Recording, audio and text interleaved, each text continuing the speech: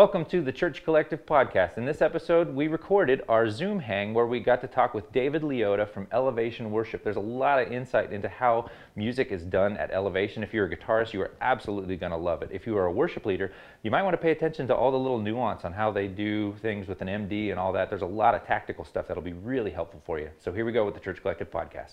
Let's just talk about how did you start getting into music? Was guitar your first instrument? And did you take any lessons or anything? Yeah, I actually started on bass when my sister's ex-boyfriend left his bass at our house. And so I saw it and I was like, oh, I guess I'll figure out some stuff on that. It was pretty dope. It was a Rogue. It was all pointy and bright blue and had a big star sticker on it. It was awesome. I started on that, and I was a big metalhead when I was a kid. I was big into Metallica. They were my favorite band for the longest time, still one of my favorite bands. And when I first started, I just would go to ultimateguitar.com. I'd look up all the tabs I could. I think the first one I learned was For Whom the Bell Tolls by Metallica, or maybe it was either that or Longview by Green Day. And once I figured out how tabs worked, I was like, I can learn anything. The possibilities are endless.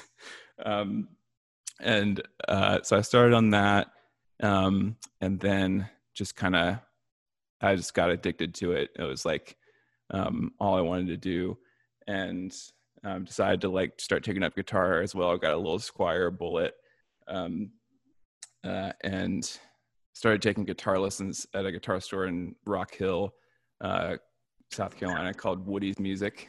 I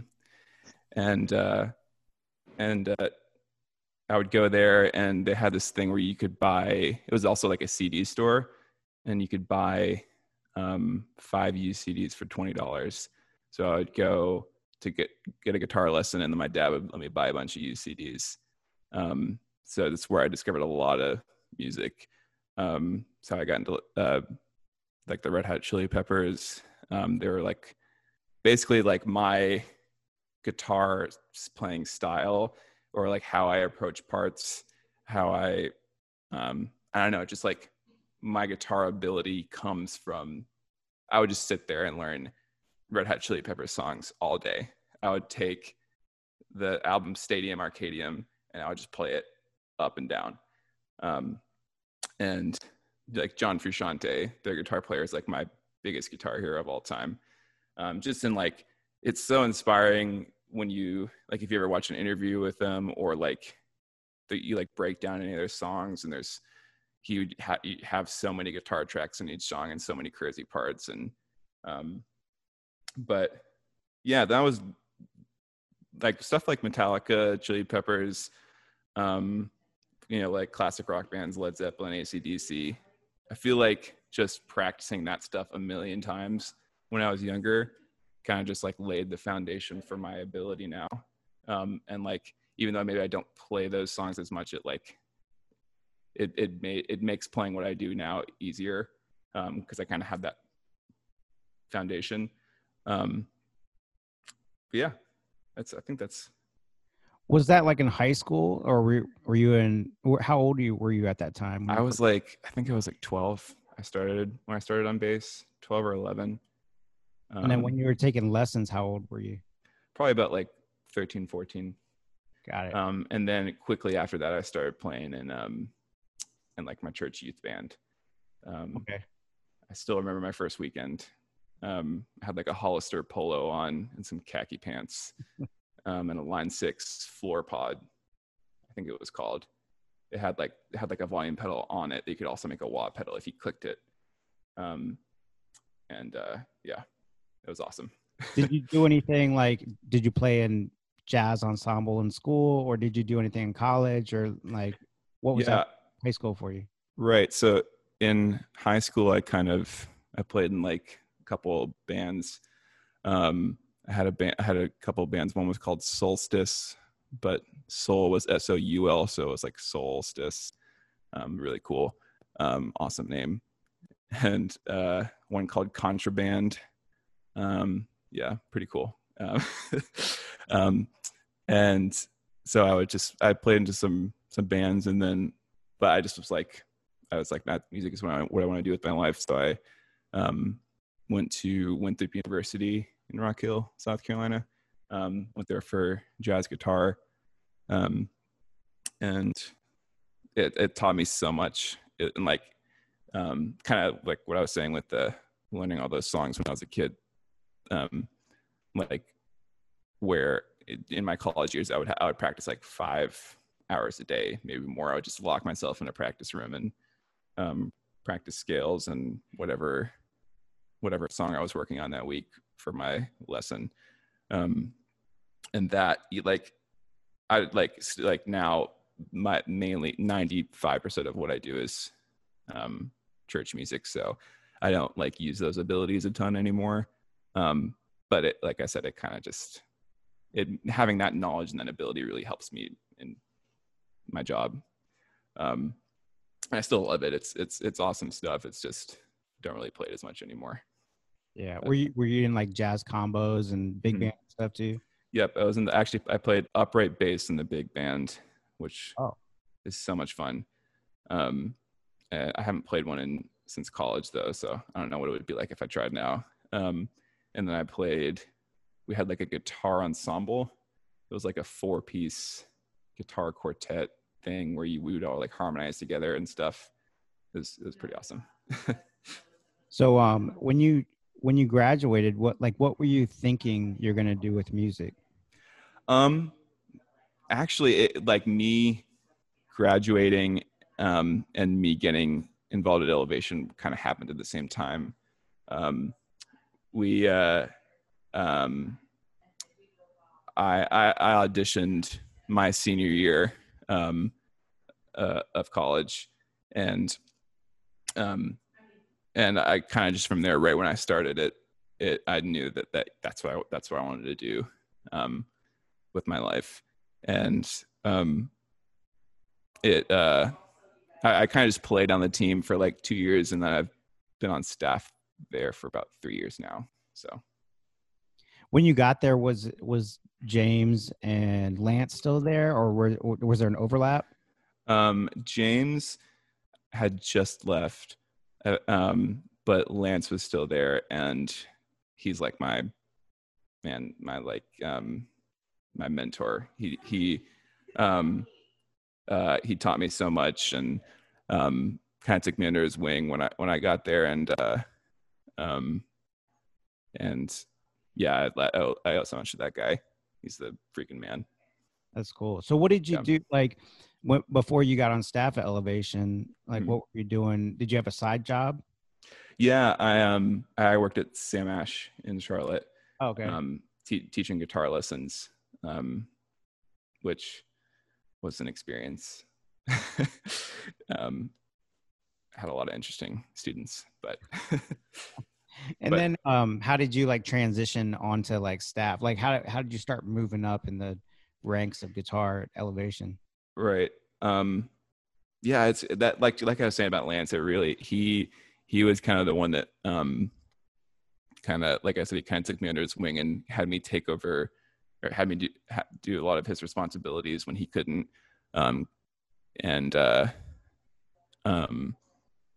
So like, and then also we had this thing called the Worship Academy, where we had like kind of a lesson program for younger kids. And I started kind of taking over that. And when I was hired at the time, that was kind of my role, was being in charge of that Worship Academy, and then also teaching we had at the School of Worship at the time. So yeah, that's kind of how I got involved. And then are you on the touring team right now, or are you on the campus team? I am. It's Joey Signa and Kevin Smith are the ones that go on tour. I am. I play at the broadcast campus, and I'm like involved in all of like the for like the last couple projects. I'm involved in the like live recording, pre-production, all that stuff. And yeah, it's awesome. I love it. Got it. So is that like the team Dom's on? Yes. Okay. Dom and Vince, all those guys, Shay, Wooten. Yeah, it's a great group of guys. Very cool. So you kind of mentioned writing parts or being involved with the albums. Like, how much part writing do you do, and like, what's your approach for that? Yeah, that's something I've learned a lot about recently, being involved in the pre-production process. It's the way we do things. Aaron Robertson's the producer, and he like makes all the final calls, and but it's a very like collaborative process. Everybody kind of like has if someone might bring up an idea and we'll chase it for a while, and if it works, it works. And but yeah, with me, Joey, and Kevin, it's learning a lot about, especially when it's 3 guitars, learning about how to like, are we writing a part because we want the guitar to be playing, or are we writing a part because we need to write a guitar part, or are we writing something that serves the song the best way it could? And so a lot of the times, like, some of the best thing I can do is not play, or like take a kind of a back seat, and maybe just do chords or add some kind of textural thing.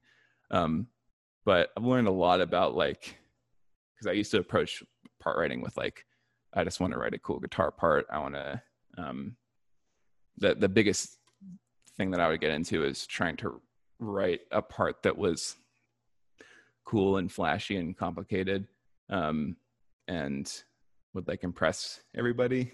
Like, I was trying to impress the band, and that doesn't really, that's not going to work out. It's not going to be good for the song most of the time.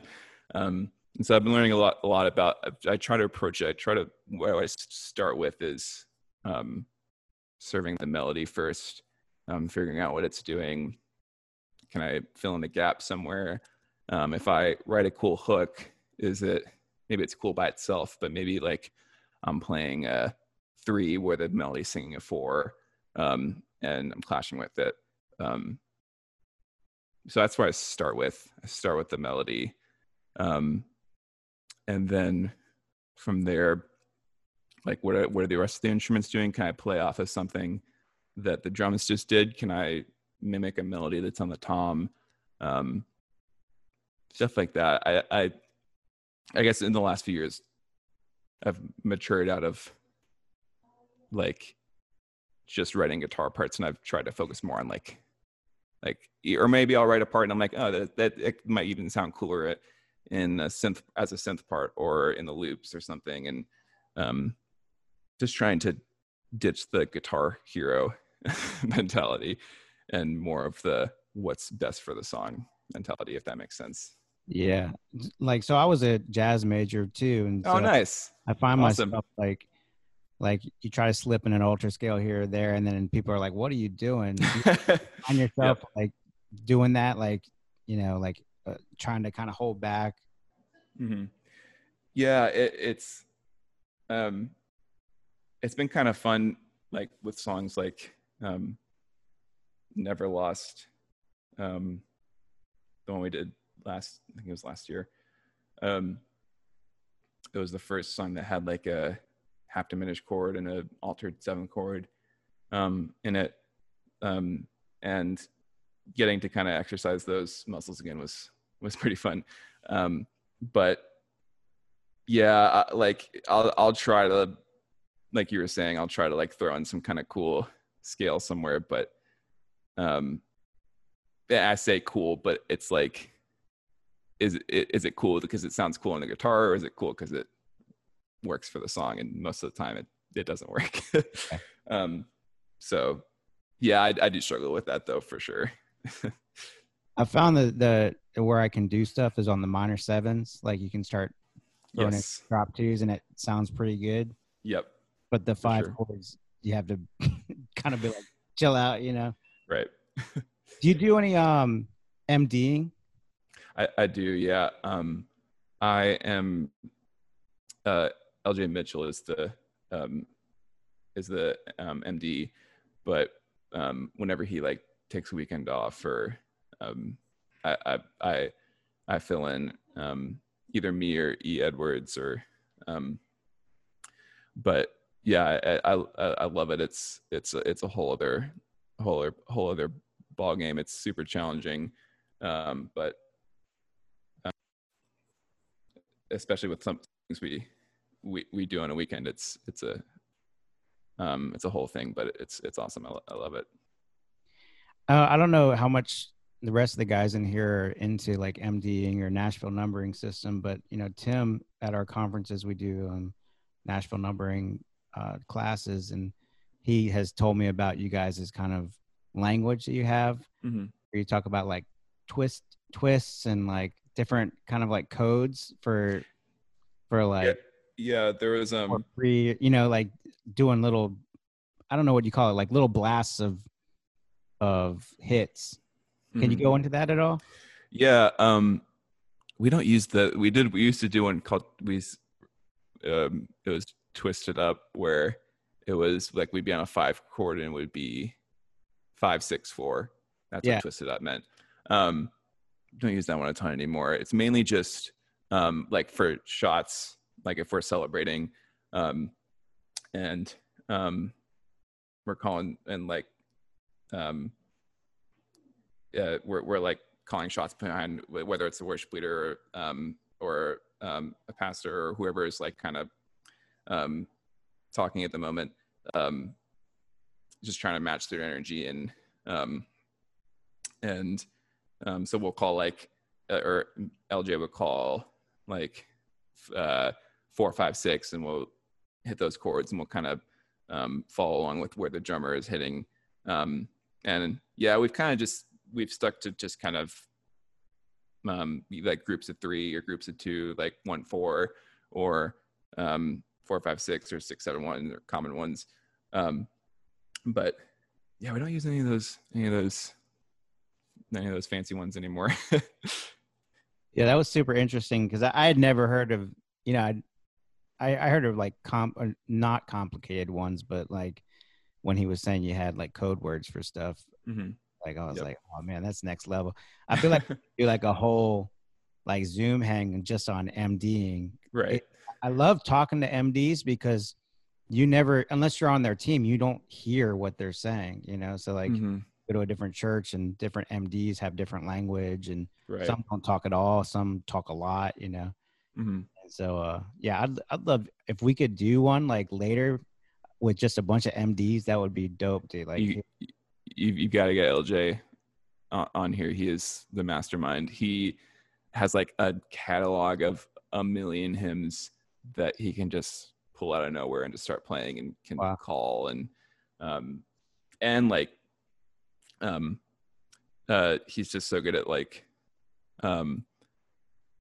following what our pastor is doing, because like anything can happen on a weekend, which it's fun, and like we could launch into a totally different song. We could keep playing the song we were playing. He could start singing a hymn that I've never heard of in my life, and like LJ is just like right on it. And so yeah, he'd be a great person to talk to. Nice. So needless to say, everybody on the team knows theory and knows Nashville numbering system. Yes, that's huge for our team, and it's something we like when we're like maybe auditioning somebody or bringing somebody on. It's something we like make sure people are solid on before they jump into a weekend. Nice. Well, I'm trying my hardest to not ask you any questions about gear, but I'm gonna throw it off to Jem, because like I'm like holding back like crazy. So Jem, go ahead, just let it rip. Well, first of all, g'day, David. Nice to meet you. Nice to meet you too. And hello to everyone here who has joined. Thank you so much for joining this Zoom. This is actually going to be really fun. If you guys have any questions about gear or anything else that you'd like to ask David, feel free to throw it down on the chat. Well, speaking of gear, let's start off with your guitars, David. So tell us about what is currently in your arsenal and what has influenced you to choose these guitars that you currently have. Awesome. I have one next to me. This is my Oh, my Tone baby. Master. Yes, this is like one of those. I'll have it till I'm 85, and I'll have the rest of my life. And I bought this, I think 4 years ago now, and it's been my go-to. I use it almost like until I got a Gretsch a couple months ago. I use this every single weekend for probably like three years. It's just super versatile. I can use it from everything from when this Christmas we played the Trans-Siberian Carol of the Bells, and it was great for that. The pickups are super hot. I just turned on a drive pedal and it was perfect for a shreddy metal song. And I can flip this and I can get a nice, clean, bassy jazz tone. The middle position is awesome. And the neck pickup is super, like, creamy. It's a weird word. But yeah, I use it all the time. And but like I said, I got a Gretsch in January, right before we did our last live recording.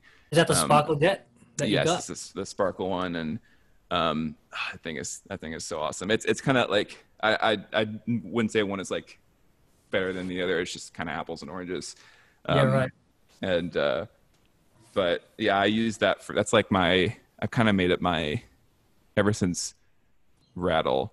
I've made it my down a half step guitar, and which I use it a lot of weekends because we do a lot of like that's like kind of going back to the theory thing.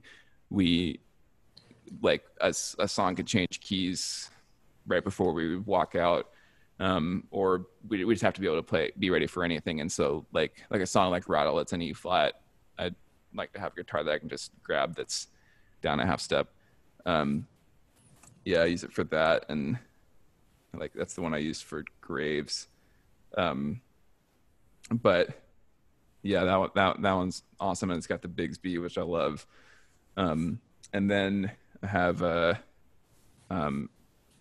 American Standard Stratocaster that I bought like 7-8 years ago that I beat the crap out of, dropped, knocked over. I used to play in like a wedding band, so I've had like drinks spilled on it.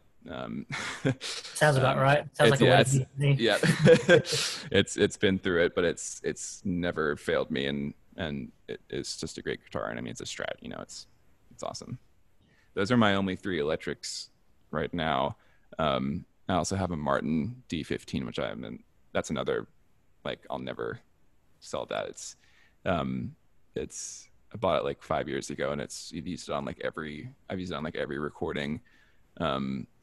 And it's I have the LR Bags Anthem in it, and it sounds awesome plugged in. Is it a vintage Martin or just like a newer one? It's a newer one. It's the D15M, so it's all mahogany. Oh, nice. Yeah. And yeah, I had it set up at Midwood Guitar Studio here, and it feels perfect. The LR Bags is dialed in perfectly every time that I plug it in. The sound engineers love it. It records super well. Yeah, I'll never get rid of that. Awesome stuff. Yeah. One more quick question about your Elliott. Was that directly from Andy himself, or did you buy it from a different music store? I actually bought it off a friend, and then I started using it, and then Elliott reached out to me, and I became an artist. I need to get a new one.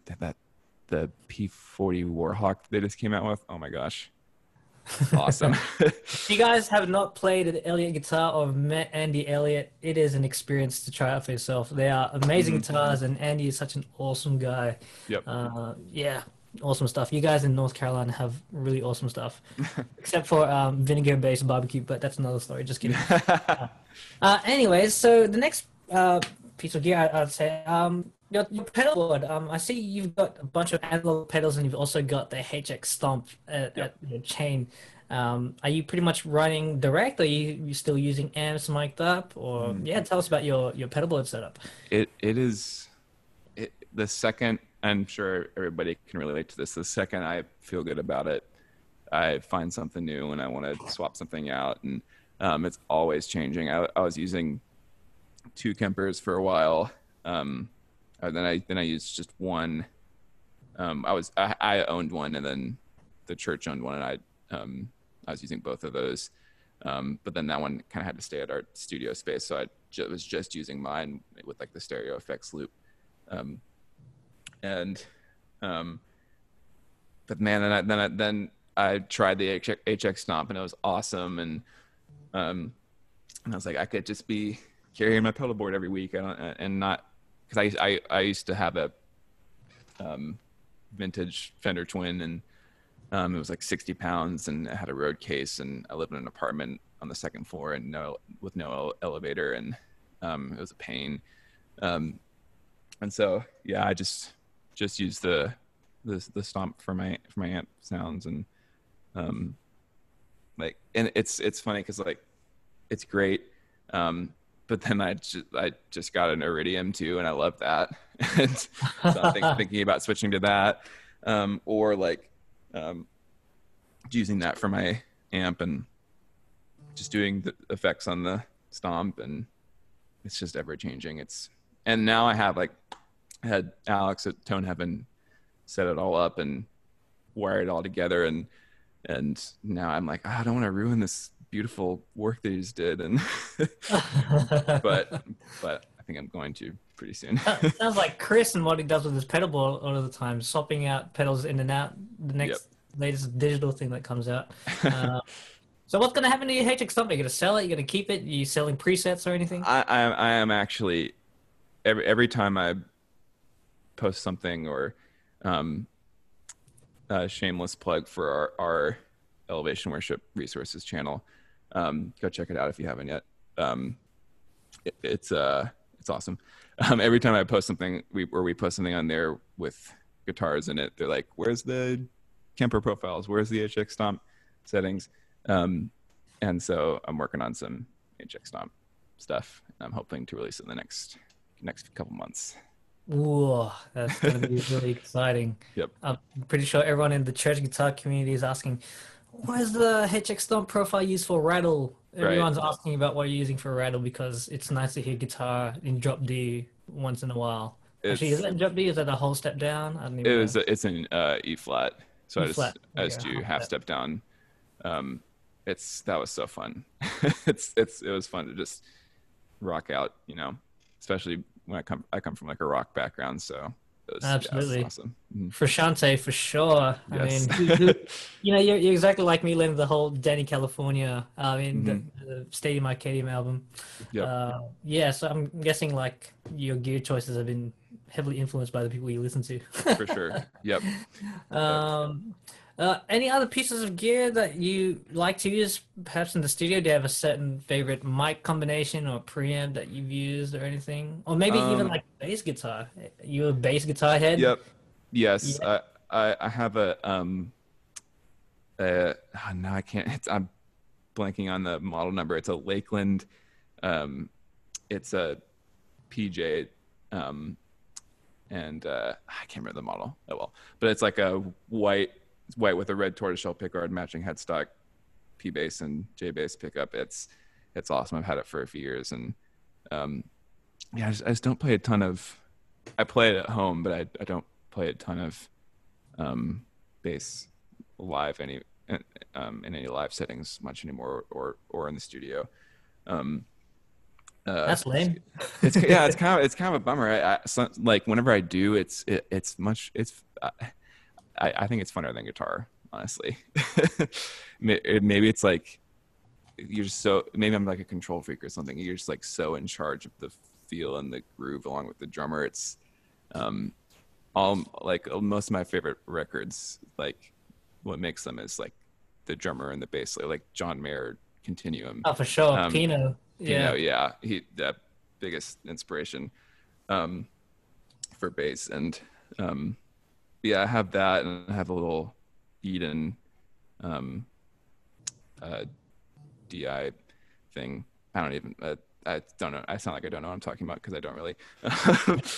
I'm not into bass gear a ton, but yeah. And I've had my DD500 ever since it came out. I love that pedal.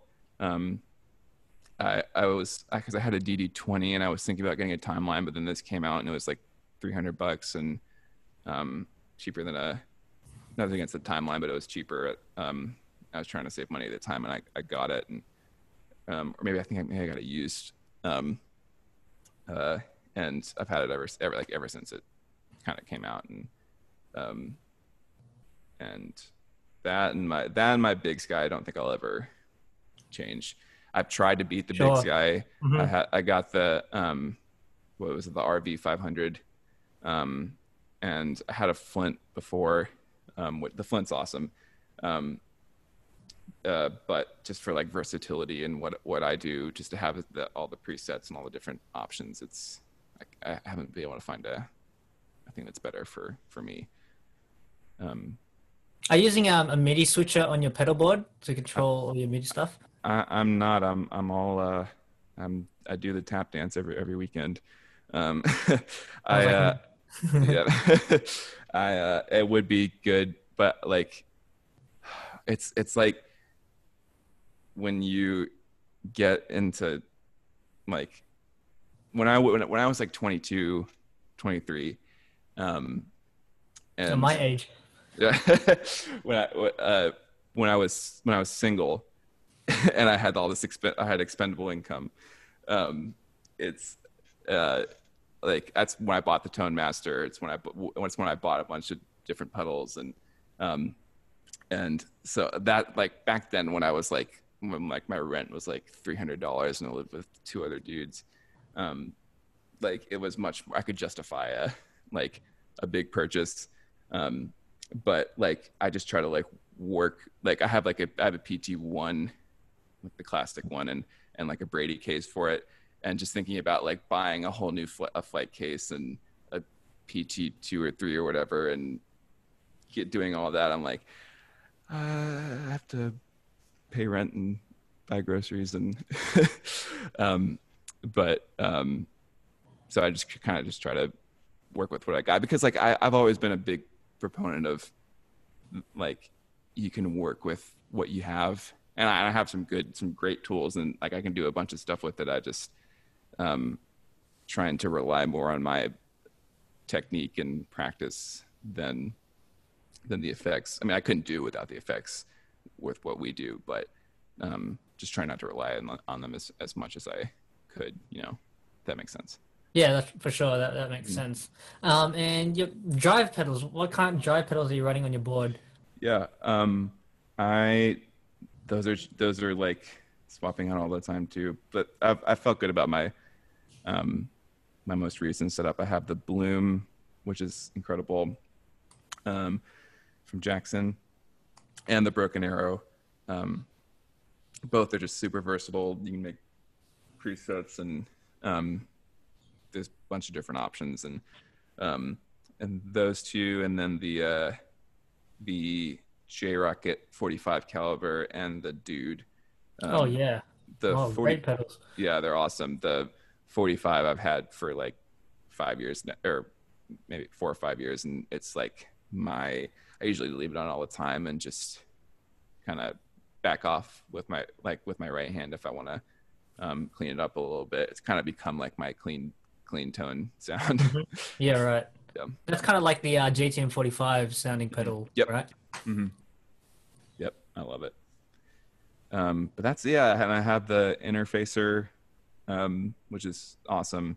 From Goodwood Audio? Yep. Mm-hmm. And because like with what we do, I mean, it's not been recently, but when the world was normal, I would sometimes go to different campuses, and not every campus has the ability to do stereo. So just being able to just hit a button to sum everything instead of having to like unplug a bunch of cables or and move stuff around, just made stuff a lot simpler. Oh, for sure. I feel you. Yeah. After installing the interface on a board, it just makes the world go easier. If you guys don't have a good audio interface on your pedal board, you guys should get one. Yes, for sure. Yeah. Yeah, that and just the Dunlop blind pedal, the little guy. That's it. And I do have a little switcher for my stomp where I can like change some effects and that. But I usually like we don't use it. Have a lot of songs that have like chorus or mainly it's like as far as effects go for the HX stomp, I use it for like tremolo and there's one song where I use kind of like a vibrato thing, but not a ton on like the mod world. But when I do need to use stuff like that, that's what I use the stomp for those. Awesome stuff. Great. That's a really nice and simple rig. Yes, I love it. Really straight to the point. Really just guitar, hands, and foot stepping on a pedal when you need to. That's great. Yeah, exactly. That really helps you concentrate more on just like playing and then choosing parts when it's necessary. That's awesome stuff. For sure. Yeah, I was gonna say let me ask a couple more questions that I wrote down while you guys were talking. First off, like how into like studio gear are you? Like, are you particular about your studio chain? Not really. I should know more about that stuff. And that's another thing I was going to say is when we do track for records, we use real amps. We use most of the time. I actually don't. I don't even own a real amp right now. I would love to. I'm looking into trying to get like a deluxe reverb or something, just to have if I need it. But we usually use. Kevin has a vintage. I'm not sure what year or whatever it is, but it's an AC30. And then Joey, we usually use Joey's Jackson Britain, I think it is. But as far as like studio stuff, we have like the most knowledgeable people on staff. They're like the best, and then they handle all that stuff, and I just kind of walk in and plug in my stuff, and I don't know a ton about that stuff. Do you know what mics they're using? Like, are they using a Royer SM57 combo or? I'm pretty sure we swapped them out. Like I know we use that Sennheiser one. Sometimes I can't remember what it's called. It's the one that's like, like I said, I don't know a ton, but I know we use a Royer, and a 57 sometimes. It just depends, but yeah, most of the time, I know we use a Royer, but like I said, I'm not the best person to ask. Okay. How about your in-ear mix? Like, what in-ears are you using, and how do you like your in-ear mix set?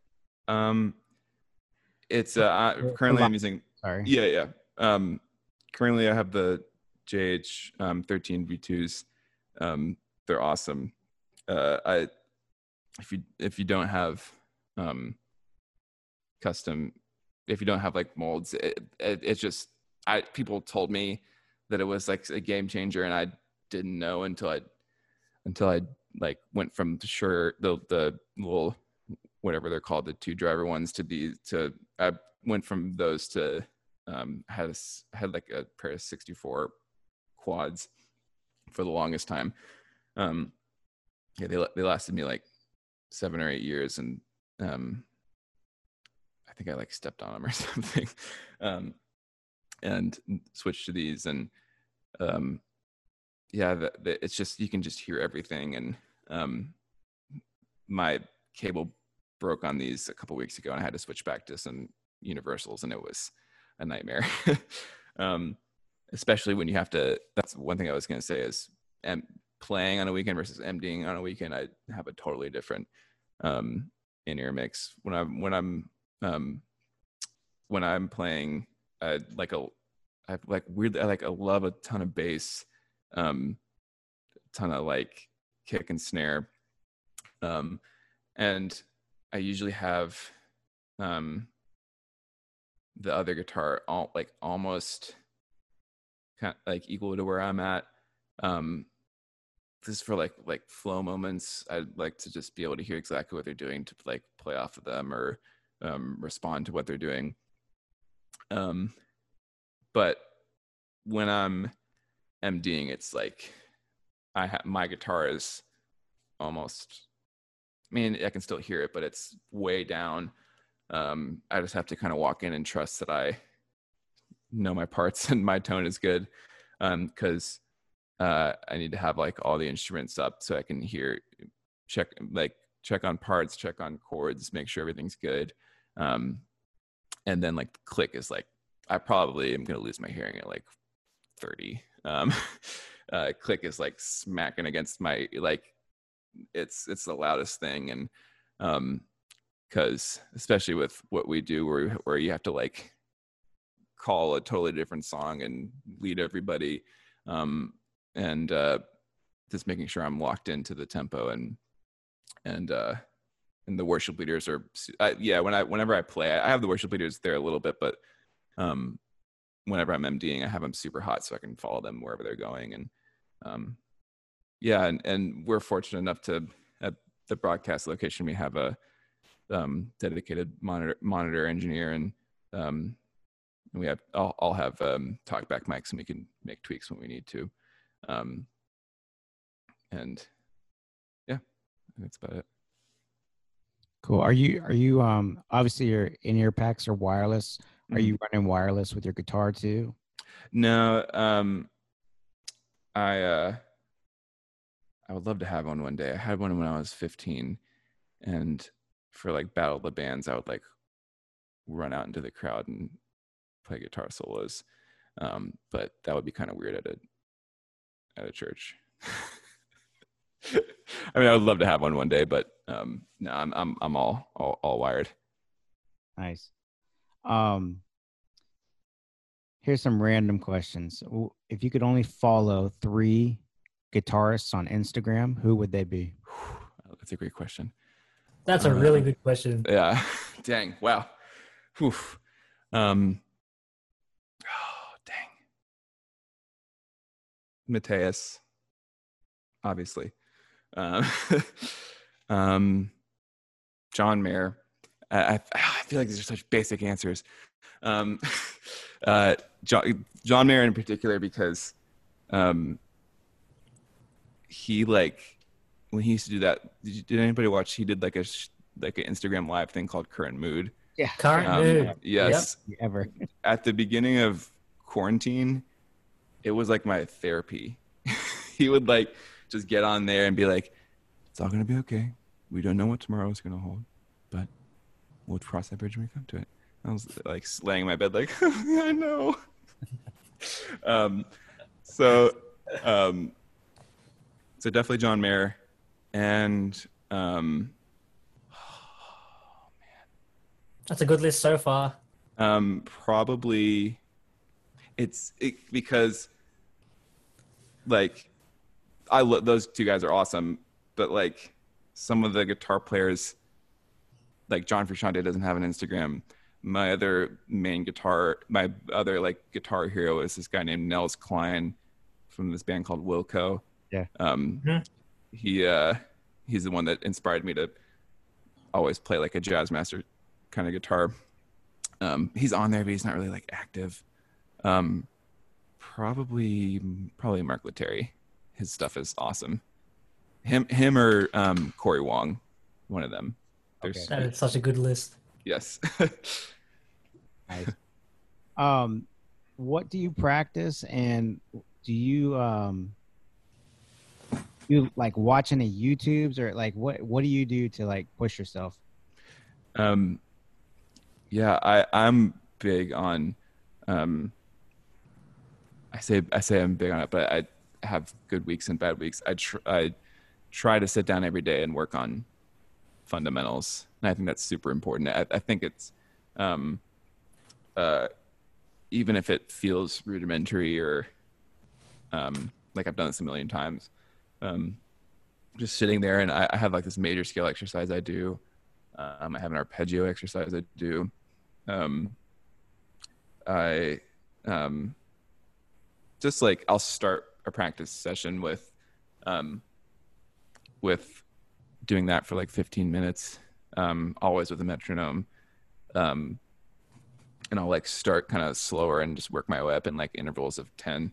And I won't, and like, this is all, I'm saying this in like ideal situations. There's some weeks where I don't have time to sit down and practice, but, I'll do that for a little bit. And then I always try to learn, not every day, but I try to like pick a song and learn something new and challenge myself. And a big thing I try to do is like pick a guitar solo. It could be in worship music, but usually it's like Snarky Puppy, or yeah, I tried that once and I gave up. It's so cool though. I did do one of their older songs called White Cap once that was super challenging. Or like John Mayer or something like that where because like learning a guitar solo is cool and fun. And like when I teach lessons, this is what I try to, like, I have some people that are like, I'm just coming in here and I'm learning songs and I don't really know if I'm progressing, but like sitting down and like learning a lick or something, or learning a guitar solo, I try to not just learn it. I try to like analyze it and figure out why'd they pick a 7 there, or why did they bend this note up instead of just playing it. And like theoretically analyze it too, like why they picked this note against this chord, or stuff like that, to where I'm not just learning the solo, I'm growing from it. And so that's what I spend most of my time on. And I think that's super healthy for any guitar player. And it's like, you can take stuff, it's not like you're stealing, because like every note, everything that's been played has already been played. Except for Jacob Collier. He's doing some weird stuff that I don't even know if any human has ever done before. He's a demon. He is. Oh my goodness. But yeah, that's what I try to do when I sit down. I try to do like an hour a day, but it doesn't always happen. If you were to make a Metallica cover band with only Elevation players, who would it be? Shea Wooten on bass, Vincent Baird on drums, I think. Yes. Who would be the other guitar player? Probably E. Edwards is. Have you guys ever talked to him or met him? He's the man. He's so good. He is so good. Incredible. He's like he's a shredder, and so I'd probably have to pick him. And I if there was ever an Elevation Metallica cover band, I would make sure I'd want to be in it. So I'll be the other guitar player. I'll be James. He can be Kirk. Who's singing? I'd probably have to recruit Brandon Lake to do that. That's a good call. Yep. I think if you guys could put that together and do like one cover, that would like that would be awesome. Like you'd probably at least get 8 million hits. Yes, for sure. Final question: Desert Island Amp. You can. I mean, you mentioned deluxe reverb earlier, but if you could only play one, no matter the price? Oh, that's such a good question.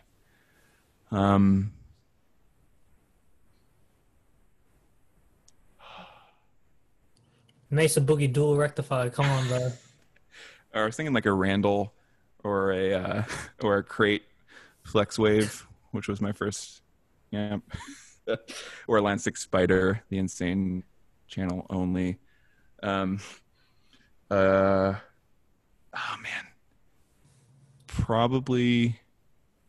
honestly, probably like,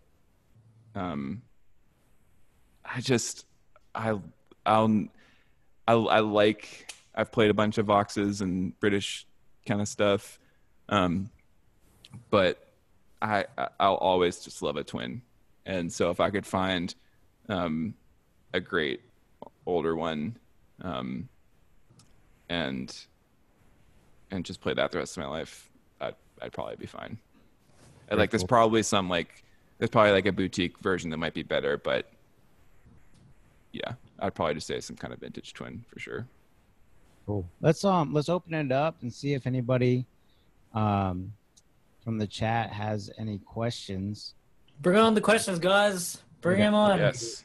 Or type it in the chat. Either way. Type it in. Talk. Yeah. Everyone, man. It's a hangout. What is your favorite Elevation song to play live, and what made you select the particular song? That's a great question. I would say I'll answer multiple, because recently it's been Rattle, because it's just so fun, and get to turn on all the overdrive pedals and make all the weird noises in the breakdown part. That was heavily influenced by Bullet the Blue Sky by U2. So that's just so fun. And Joey, like getting to play with Joey on that song, I don't know, it's just so fun. But before that, I would have to say,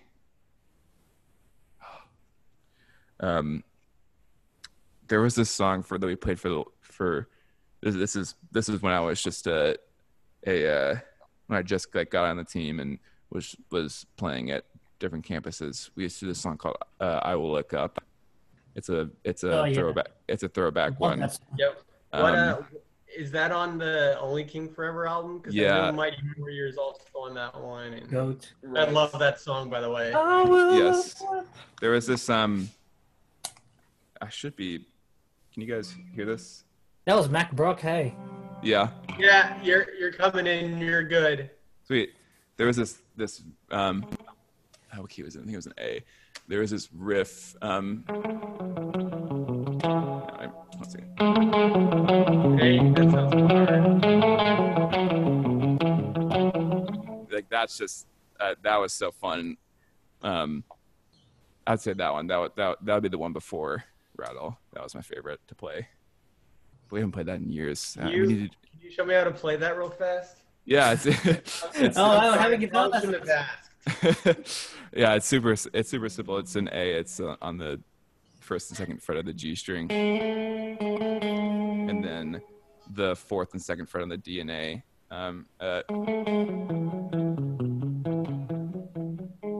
It just loops that. Wait, so. Uh-huh. Yeah, and then. Oh, sorry.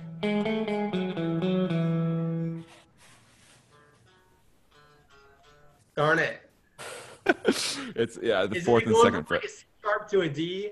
Yeah. So so in notes it's G sharp and A, and then F sharp and E, and then C sharp and B.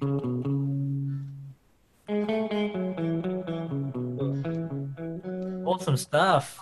We've got a question. Am I allowed to say talk, Chris? All right. We have another question from. Thanks, Jamie, for your question. That was brilliant question. Yeah, for sure. We have a question, two questions from Terrence Klimakosa over here. He's asking about a question about IRs. Are you using the IRs for your HX Stomp and your Iridium, or using the stock cabs?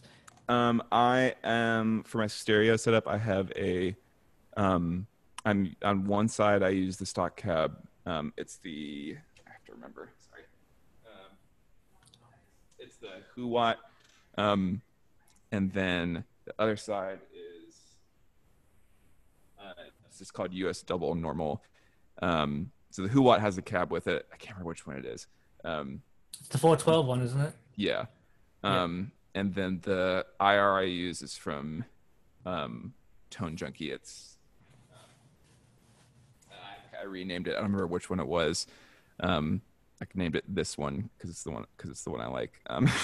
Because I tweaked it a little bit, but and then for I also put it like a little delay on one side, just to make it sound big and awesome in my ears. And the sound engineers use it a little bit too. But yeah, that's about it. Awesome. I just kind of use, those are the main ones I use, and just kind of swap out effects between patches. Yeah. Anyone else have any other questions?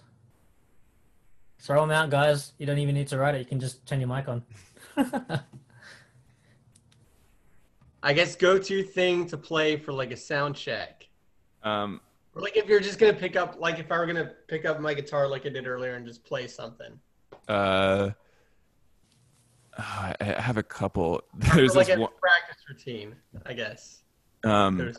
Yeah, there's this jazz song that I use as like I kind of treat it as it's a song called Donna Lee by Charlie Parker.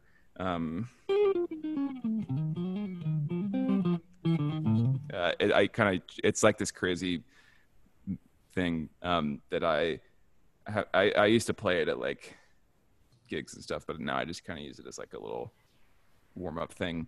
That if I just pick up a guitar and I want to like play something for a sound check, like usually I try to do like they usually want for ears and for front of house, they want like the loudest thing.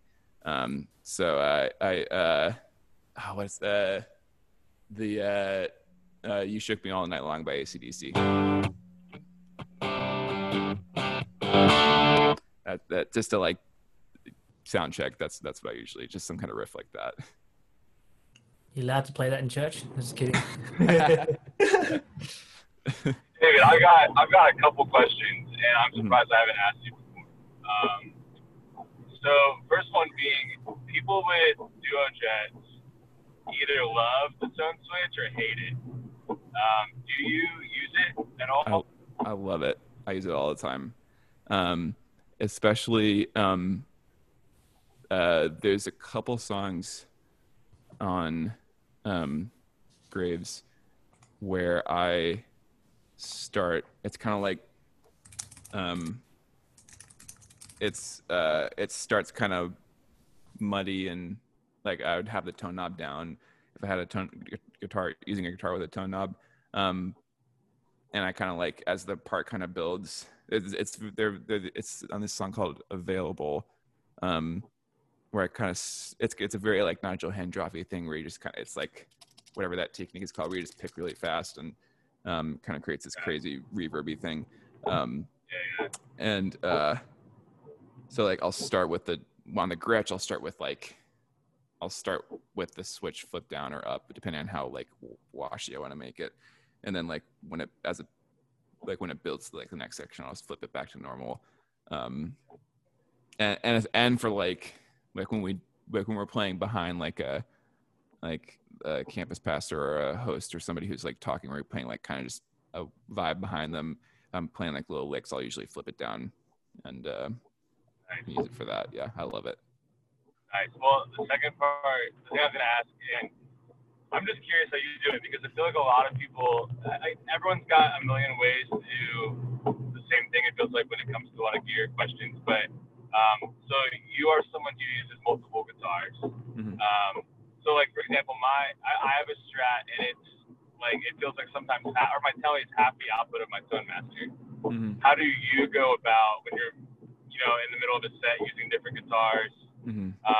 Like, what is your method for kind of making sure that you're sitting in front of the same output level? That's great. It depends. Like, I'll usually when I use my Strat on the Broken Arrow, I have the Broken Arrow is one side's a boost and one side's a couple different overdrive pedals you can switch between. So when I have just as like my bass, my like clean tone, or just like my generic tone, when I'm using my Tone Master, I just have like my compressor and my 45 caliber on. But when I use my Strat, I kick that boost on and leave it on all the time, because the pickups are pretty low output. Same with the Gretsch. I usually have that boost on too. And that's only if I'm switching between the two, because like if I start with the Tone Master and switch to that, it's gonna be like these pickups are super hot, so it's gonna be a huge difference. So yeah, that's pretty much it. Does that make sense? Yeah, dude. Thanks. Sweet. Sweet. We've got a few questions here from Eddie Saceta. First question he has is, what kind of strings do you use? I am addicted to elixirs. It's not good for the budget because they're expensive, but man, they last so long. And I don't know. I've used them for years, and I've tried other strings. I tried the NYXLs. I've tried Andy from Elliott tried to get me on the clear tone, something like that. And I just always come back to elixirs. Yeah. Are you using them for acoustic as well? Mm-hmm. Yep. Right. And what gauges do you like to use for electric and acoustic? 10s for electric, 12s for acoustic. Nice. Awesome. He's also got another few questions. He's actually got another question here. Says, favorite song to play at a bonfire worship and non-worship? Nice. Bonfire worship, I would have to say Graves in the Gardens or Oh Come to the Altar, because I just love the 680, the 6/8.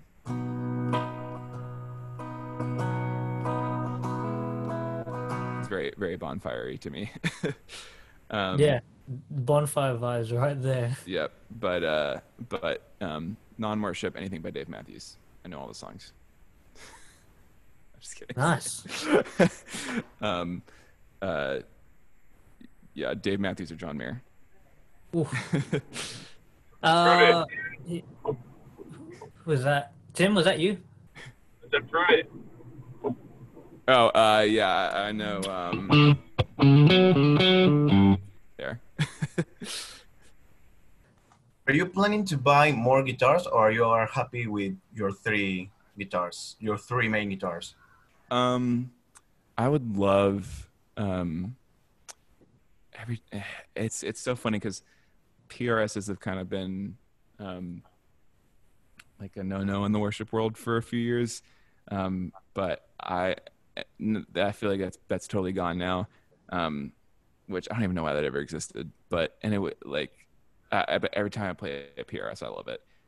So I feel like my next guitar will be something with two humbuckers, for sure, but probably a PRS. But it's like for right now, I feel great with what I have. It would be nice to have something like that. That's cool. That's great. Thank you so much for being a part of this episode. We would love to connect with you. Head over to thechurchcollective.com, hit that Zoom Hangs button. It's going to be the best way to interact with us when we have one coming up. So make sure you know about the ones that are coming, bookmark them, sign up for them. They're all free. They're all there so that we can connect with each other. God bless you today.